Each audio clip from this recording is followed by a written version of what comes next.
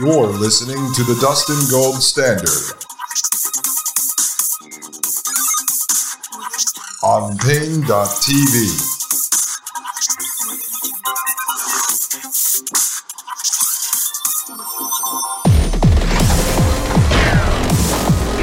All right, ladies and gentlemen, we are back from the break. My name is Dustin Gold. You are listening to the Dustin Gold Standard right here on Pain.tv. All right, folks, let's pick up where we left off. I'm not going to go back because these paragraphs or these sections are rather long, so I don't want to go back and have to re-explain it. So if you're interested, please just go listen to episode 125, parts 1 through 4. All right, this is paragraph 29. It says, here is an illustration of the way in which the over-socialized leftist shows his real attachment to the conventional attitudes of our society while pretending to be in rebellion against it. Many leftists push for affirmative action, for moving black people into high-prestige jobs, for improved education in black schools and more money for such schools. The way of life of the black underclass they regard as a social disgrace. They want to integrate the black man into the system, make him a business executive, a lawyer, a scientist, just like upper middle class white people. The leftists will reply that the last thing they want is to make the black man into a copy of the white man. Instead, they want to preserve African American culture.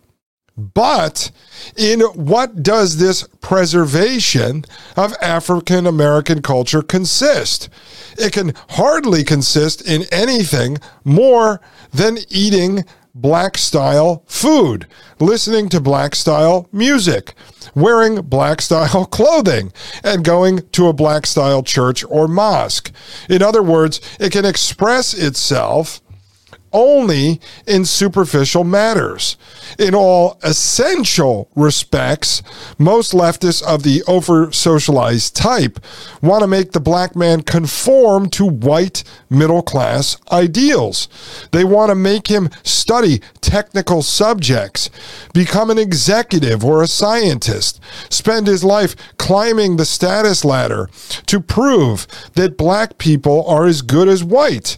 They want to make black fathers, quote, responsible, end quote. They want black gangs to become nonviolent, etc. But these are exactly the values of the industrial technological system.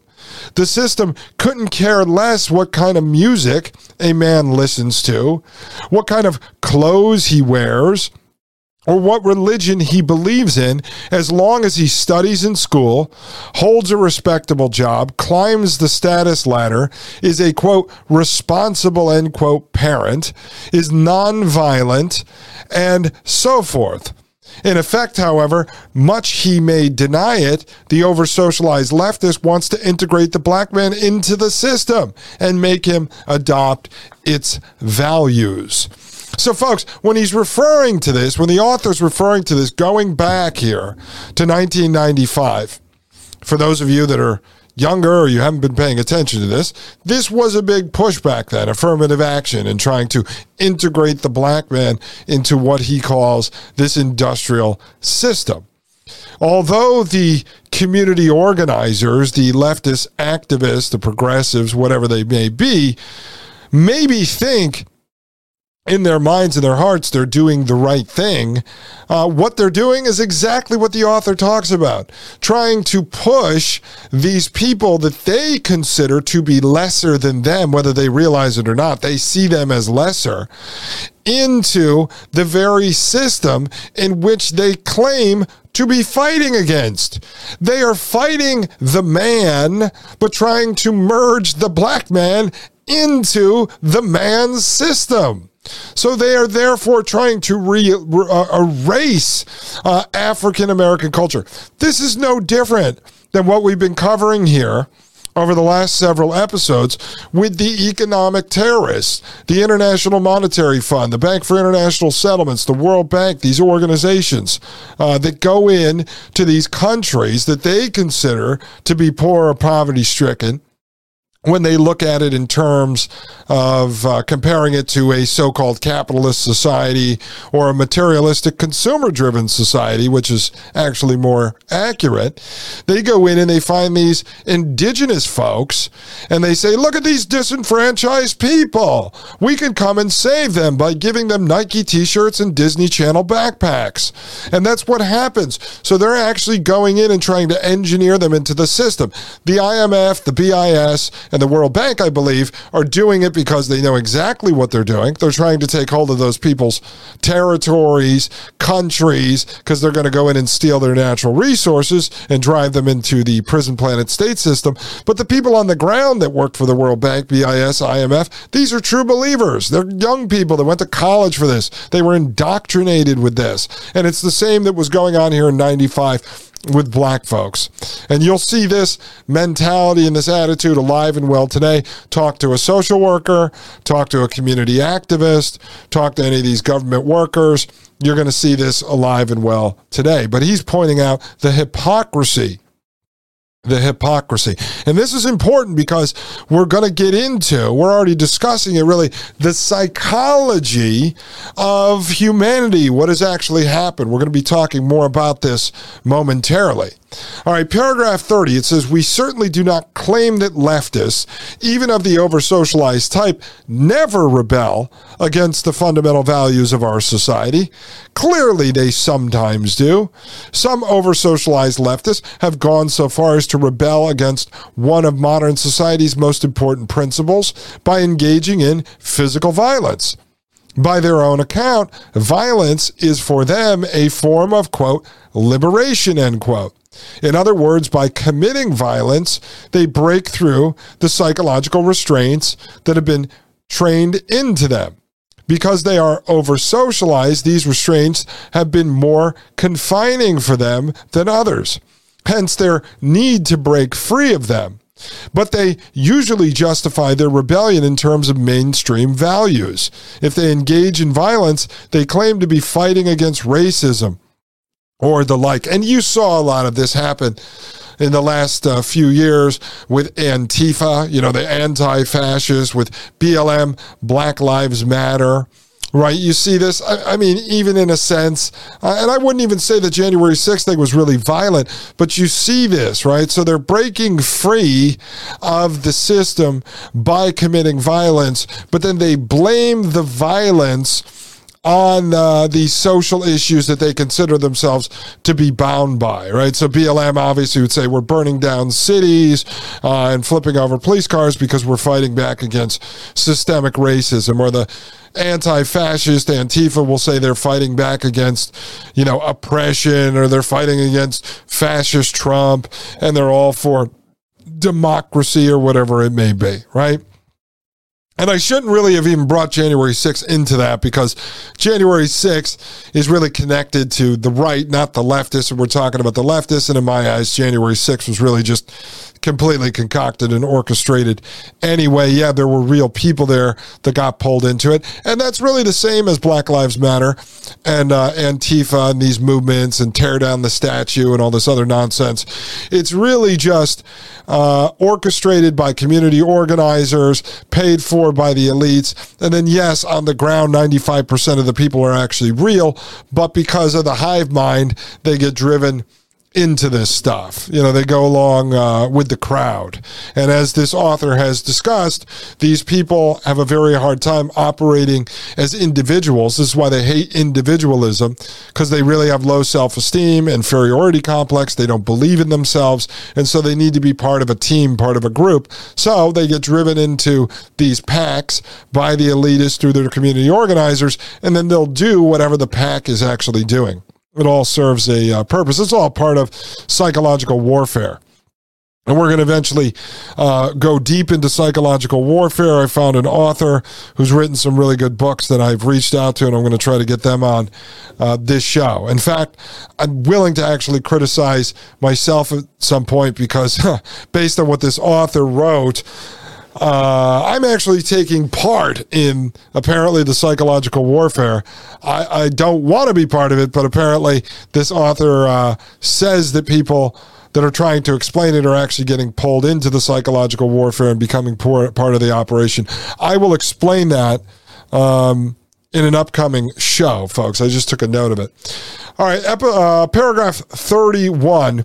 It says, we realize that many objections could be raised to the foregoing thumbnail sketch of leftist psychology. The real situation is complex, and anything like a complete description of it would take several volumes, even if the necessary data were available. We claim only to have indicated very roughly the two most important tendencies in the psychology of the modern leftist. And what he's talking about is over-socialization and inferiority complex. Again, if you want to understand that, go back to episode 125. It says here, paragraph 32, the problems of the leftist are indicative of the problems of our society as a whole. Low self-esteem, depressive tendencies, and defeatism are not restricted to the left. Though they are especially noticeable in the left, they are widespread in our society. And today's society tries to socialize us to a greater extent than any previous society. We are even told by experts how to eat, how to exercise, how to make love, how to raise our kids, and so forth. And that's what I was explaining to you. That this is not confined to the left. There's folks that identify on the right. There's folks that don't even care about politics that suffer from inferiority complex and over-socialization. And as you're reading or listening to me read this document, you should also understand this idea that he's talking about socialization and this over-socialization of society. He's talking about how we are socialized to a greater extent than any other previous society, and he's pointing this out 28 years ago in 1995. You have to think of that as what we've already identified here, which is the science of social engineering. That comes out of the very definition of technocracy by the technocrats themselves. So in this paper so far, getting up to paragraph 32, we've already identified this author talking about technocracy, which he happens to call the industrial technological system. That's technocracy. And he's talking about the definition of it, the science of social engineering. How do you socially engineer society into the system? And when he's referring to the system, he's talking about the industrial technological system. That's technocracy.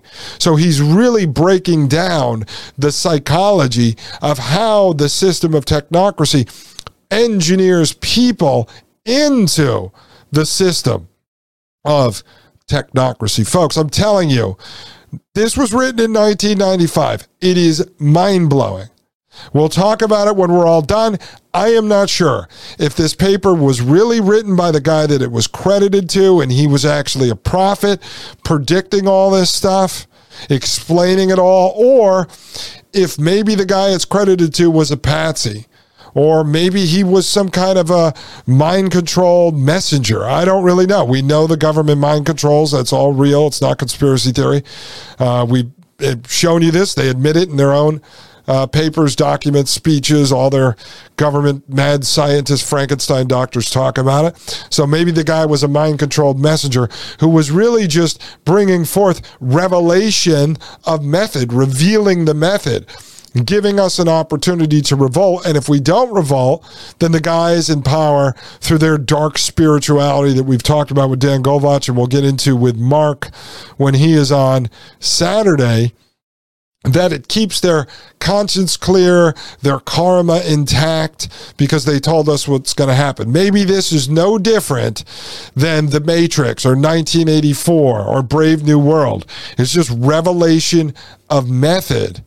And this is how they get away with doing it in their weird, dark, spiritual ways. All right, ladies and gentlemen, let's take a short break. Think about this stuff. We're going to be right back. Very important section called The Power Process. This is going to explain exactly why humans are so out of whack. I'll be right back. This is Dustin Gold with the Dustin Gold Standard right here on Pain.tv/gold. You're listening to the Dustin Gold Standard on Pain.tv. Join the discussion at Pain.tv/gold.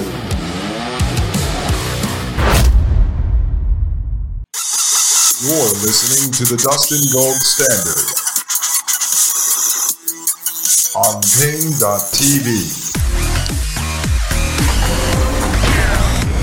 Ladies and gentlemen, welcome back to the Dustin Gold Standard right here on Pain.tv/gold. My name is Dustin Gold. And ladies and gentlemen, I had taken off during the last segment my gold aviators that I wear because it matches the logo I made of myself. I do wear sunglasses in real life, so it wasn't a stretch. I never really was into the gold sunglasses, but I took those off because sometimes it's hard to read the screen.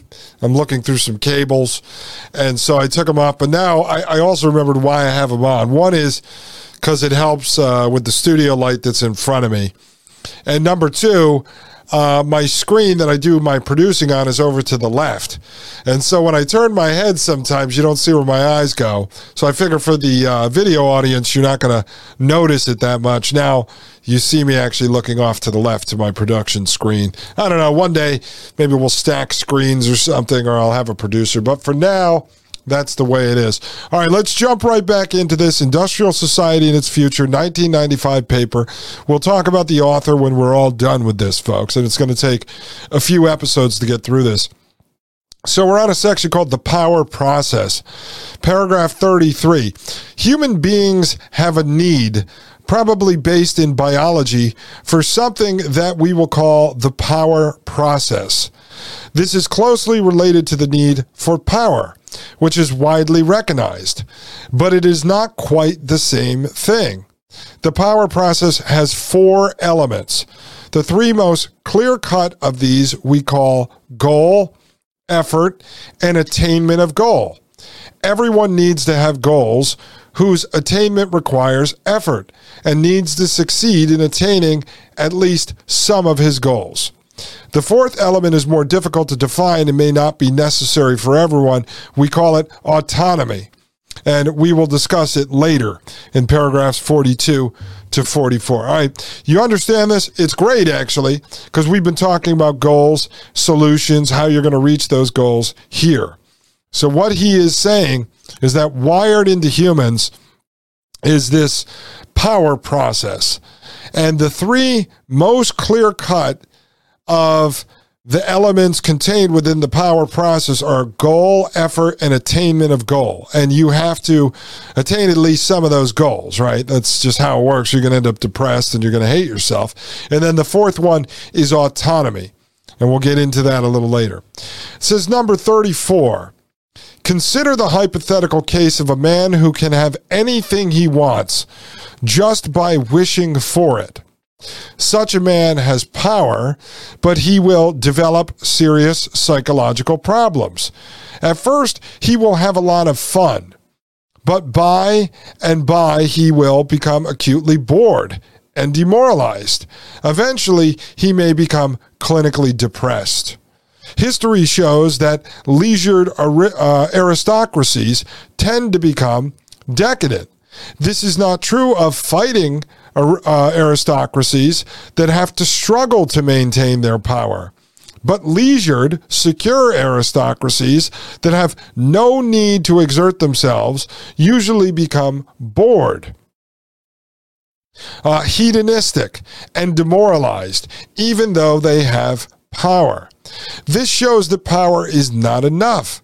One must have goals toward which to exercise one's power. Do you I think that's pretty clear cut, folks. I mean, do you understand that? So if you have power, right? But everything comes to you so easy, you're going to still end up depressed. I mean, let's look at it from the point of money, right? Where the people say money does not buy happiness. Well, if you're a trust fund kid with endless amounts of money, you see a lot of these folks out there depressed. They become drug addicts, alcoholics. Why?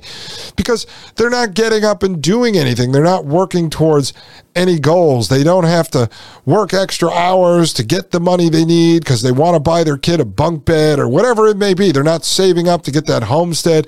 They're not out there gardening in March so that in April and May they can start to eat these delicious heirloom tomatoes because everything comes to them so easily. Paragraph 35, everyone has goals, if nothing else, to obtain the physical necessities of life. Food, water, and whatever clothing and shelter are made necessary by the climate. But the leisured aristocrat obtains these things without effort, hence his boredom and demoralization. All right, that's what we just discussed. 36.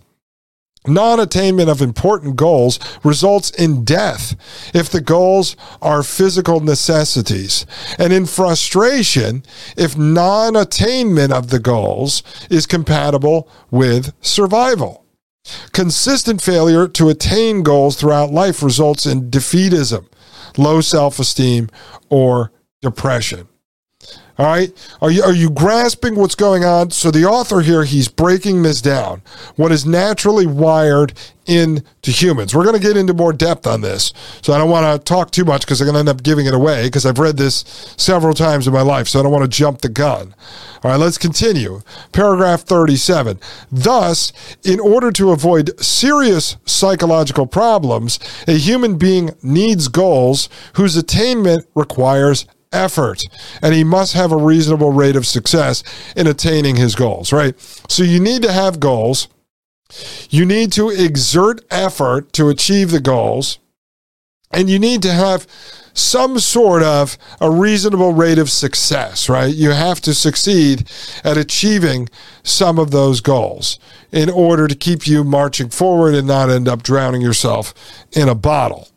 And we're going to get into some of that with my friend Steve, who's going to be coming on the show soon. He is a life coach now who overcame alcoholism and depression, divorce, and a bunch of other stuff. I think he's going to help inspire folks that are out there, not just those that have issues like that, but folks that just need a little kick in the butt, you know, to get out there and start working towards your goals. All right, let's look at surrogate activities. Paragraph 38. But not every leisured aristocrat becomes bored and demoralized. For example, the emperor Hirohito, instead of sinking into decadent hedonism, devoted himself to marine biology, a field in which he became distinguished. When people do not have to exert themselves to satisfy their physical needs, they often set up artificial goals for themselves. In many cases, they then pursue these goals with the same energy and emotional involvement that they otherwise would have put into the search for physical necessities. Thus, the aristocrats of the Roman Empire had their literary pretensions. Many European aristocrats a few centuries ago invested tremendous time and energy in hunting, though they certainly didn't need the meat. Other aristocracies have competed for status through elaborate displays of wealth, and a few aristocrats like Hirohito have turned to science. Now, this is really important. And I hope I'm going to be able to do justice to this and break it down for you. Because first you're talking about the power process. And this will be explained, but let me just say it now. Think about 200 years ago, before the industrial boom, right? Before the world that we're living under today, technocracy. And you lived out in a little cabin with your wife and your 9 children. Let's say you're a guy. I'm talking to the guys here. All right, so you're living out in a cabin with your wife and your 9 children, and every day you have to wake up and go out into the woods through the rain, through the snow, through the storms, through whatever it may be, freezing cold. And you have to go kill a deer or a couple of rabbits or whatever it may be to bring that food home to your family, right? Your wife, She wakes up every day and she's taking care of the house. She's cooking the food. She's raising the children. She's actually exerting a lot of energy doing this. She might go out into the cold, the same as you, and go gather. She may be picking potatoes. She may be scrounging together mushrooms in the woods, whatever it may be. But you guys are exerting your energy towards the things that you actually need to survive that day. If you fail, you will starve. If you fail, you may die, or one of your children may die. So you're out there exerting this energy. Your goal is to get a deer. Your wife's goal is to collect a basket of potatoes. Both of you are working to protect the family, make sure a grizzly bear or some guy who's coming to steal your meat or your vegetables doesn't come in the house. That's what your day is, right? In the world we live in today, we go out into the workforce and we collect food coupons from our boss in the form of fiat currency, eventually central bank digital currency. You bring that home and then you're using that to go to the grocery store where you have no fear of being eaten by a grizzly bear or starving to death out in the cold. And so, as the author will make the case, even for the poorest person here in the United States, life isn't really that hard. There's always a safety net. Right? So then what happens is, in this world, when things are taken care of and it becomes too easy, you start to adopt what's called surrogate activities. Now, we're going to talk about this. I'm going to break it down because we're going to talk about surrogate activities adopted by, I don't know, maybe you. You sit on your couch and you cheer on a football team and you say, there's my team. It has nothing to do with you. You don't own stock in it. You don't win a trophy if they win a game. All the way to these rich people like the aristocrats the author is talking about. But in today's world, right, the Klaus Schwabs, the Yuval Noah Hararis, the Bill Gates, the Mark Zuckerbergs, the Elon Musk, the Peter Thiels, the Jeff Bezos, these type of folks that end up with all these surrogate activities. Like, for instance, Bill Gates saying, well, I have enough money because I did Microsoft. Now I'm going to get into vaccines. Now we're going to get into population control. Now we're going to get into spraying silver up in the sky and aluminum in the sky to block the sun. See, this surrogate activity situation transfers from both, regular middle-class folks or even folks somewhat in poverty all the way up to these elites whose lives are so easy they now develop surrogate activities and they go out there and they're trying to play God. This is going to explain to you why this happens, how it's allowed to happen. Look, if Bill Gates was living in a cabin in the middle of the mountains of West Virginia and he was forced to go out there and hunt deer to bring home, and he was worried about some black bear eating him, guess what? He wouldn't be doing what he's done to this country, to this world, over the last few decades. Ladies and gentlemen, I'll be right back, not in a few decades, in a few minutes, as we step away for this short commercial break. My name is Dustin Gold with the Dustin Gold Standard, right here on Pain.tv/gold. You're listening to the Dustin Gold Standard on Pain.tv. Join the discussion at Pain.tv/gold.